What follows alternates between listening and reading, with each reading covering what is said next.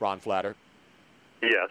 Yeah. This is the sound that I want ringing in my ears. It's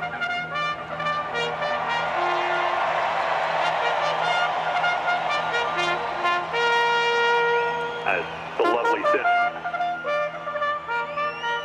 The call to the post, everybody. All right, Ron, you're off. Or you're on, actually. How are you, man?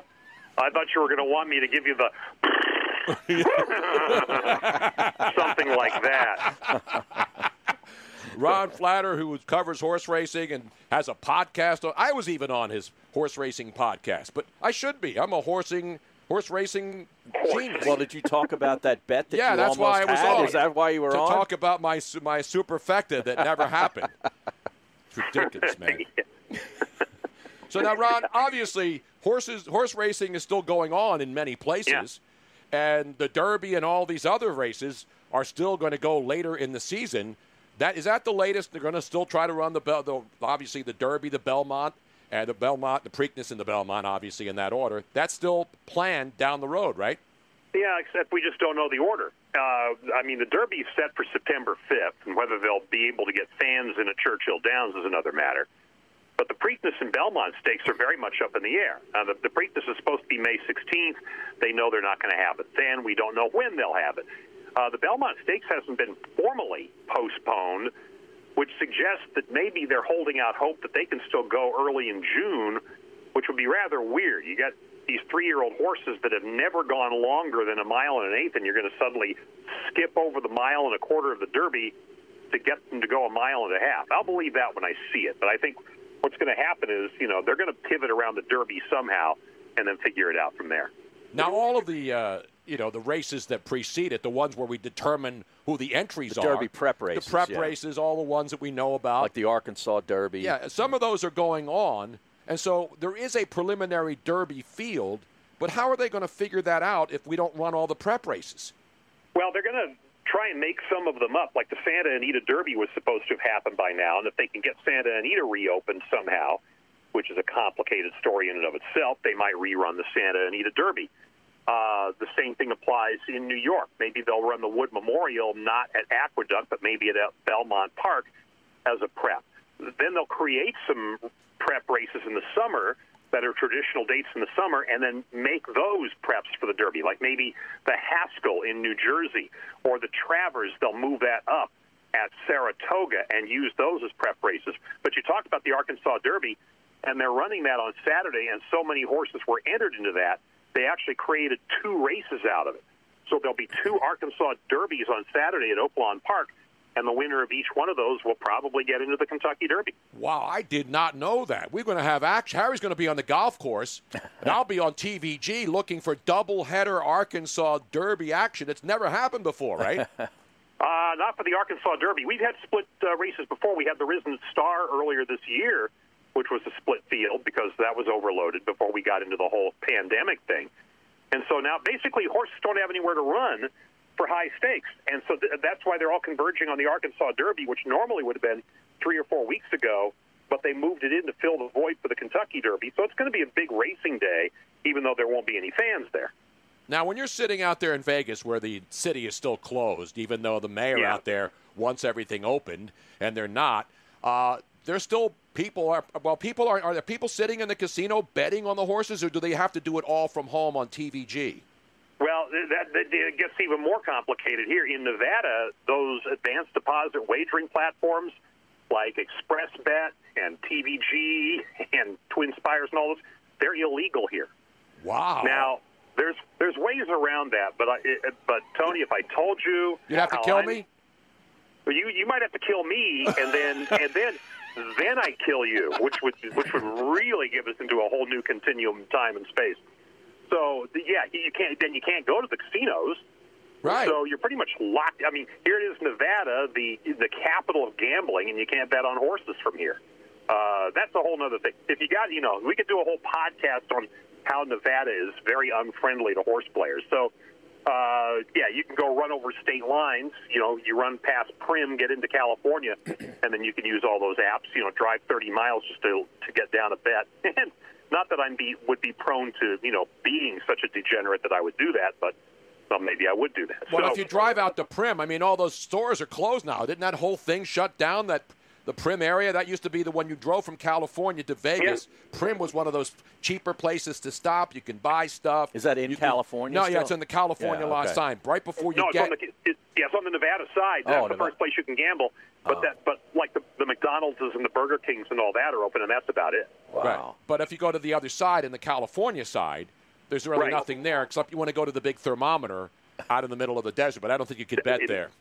Yeah, no, that would be you can't do that. What is that in Baker? So, but actually no. But if you have the app and your phone knows that you're in California, then you can make the bet.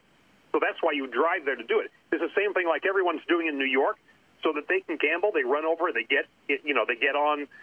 They go to Penn Station and get onto the New Jersey Transit.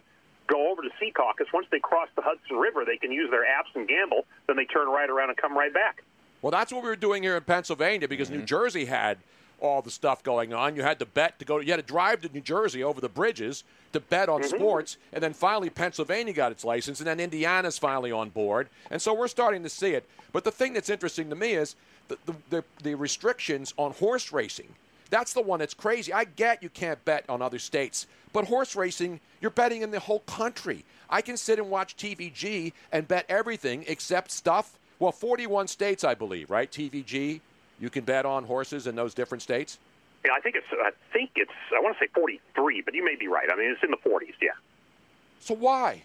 Why, Ron Flatter? Why? Why can't you solve a problem like Maria? Why can't you grab a cloud and pin it down? Why can't you hold a moonbeam in your hand? How can you and Brent Musburger, one of the most powerful guys in sports, can't get this fixed? We can't even get the Dodgers on TV here. Well, when they're actually playing, you can't get the blackouts lifted. You think you can't get it done for baseball? You think he's going to get it done for horse racing? It's an outrage. No, but then in all seriousness, that's part of the problem here. You got all these different states having all their different rules, and that's what we're starting to see. That's been a problem in horse racing, or in some ways, it's been a good thing. Because maybe if not for that, we wouldn't have any places having horse racing right now if the federal government was putting its big foot down on something. But the same thing's going to happen in sports gambling, that the rules in one state won't be the rules in another, and then there'll be this hue and cry to have one set of rules, but careful what you wish for, because they could be more strict than what we have right now. So that's why you have that situation where you could bet in one state on horses, but you can't bet in the next.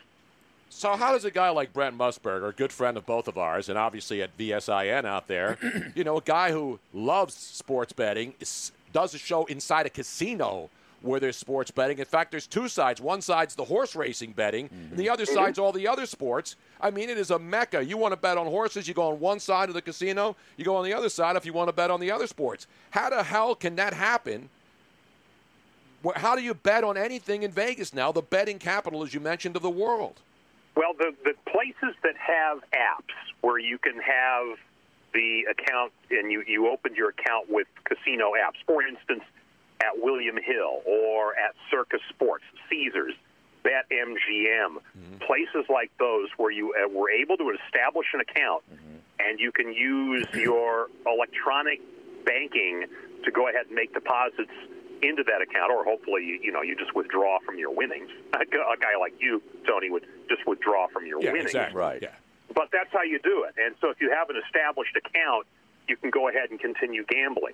And that's, certainly what I've been able to do because, I've been making a fortune on Russian ping pong and on Korean baseball. So with that, you can go ahead and still gamble if you already have an account established. The problem is if you're new and you want to start an account, you generally have to sign up in person, and you can't do that. Now, the Westgate's going to reopen its mobile app on May 7th and perhaps have ways that you can then sign up for it. I'm waiting to see how that's going to shake out. But this could be that gradual reopening of everything. That could be the first step. So he's betting on Korean baseball. Now, Ron, yeah. does that give you optimism that it is eventually going to become a baseball season here sometime this summer, like the plan we were talking about just before we brought you on, like possibly July 4th? I'm optimistic. I don't know anything more than you guys do. Right. And if I'm listening to you guys, how much do I really know? If you know What are you talking about, man? Wow. I taught you everything I knew. Why do you think you got hired in Australia? Well, how do you think you became like the voice of Australia in the United States of America all those years? Well, because you taught me years ago, Tony, that I am not one to take shots at people. This is what you taught me. Not my style. Not my style to rip. Never been. It's not my style. Yeah, exactly. It's never That's been what my you style taught me to all criticize. these years ago. I just make observations. He just I don't- makes observations. It's called It's like people say it's a take. No, it's not. It's an opinion. That's what they're called. Now they're takes. They used to be opinions, and then I give observations. Now they're hot takes. Well, hot Yeah, depends on how hot they are.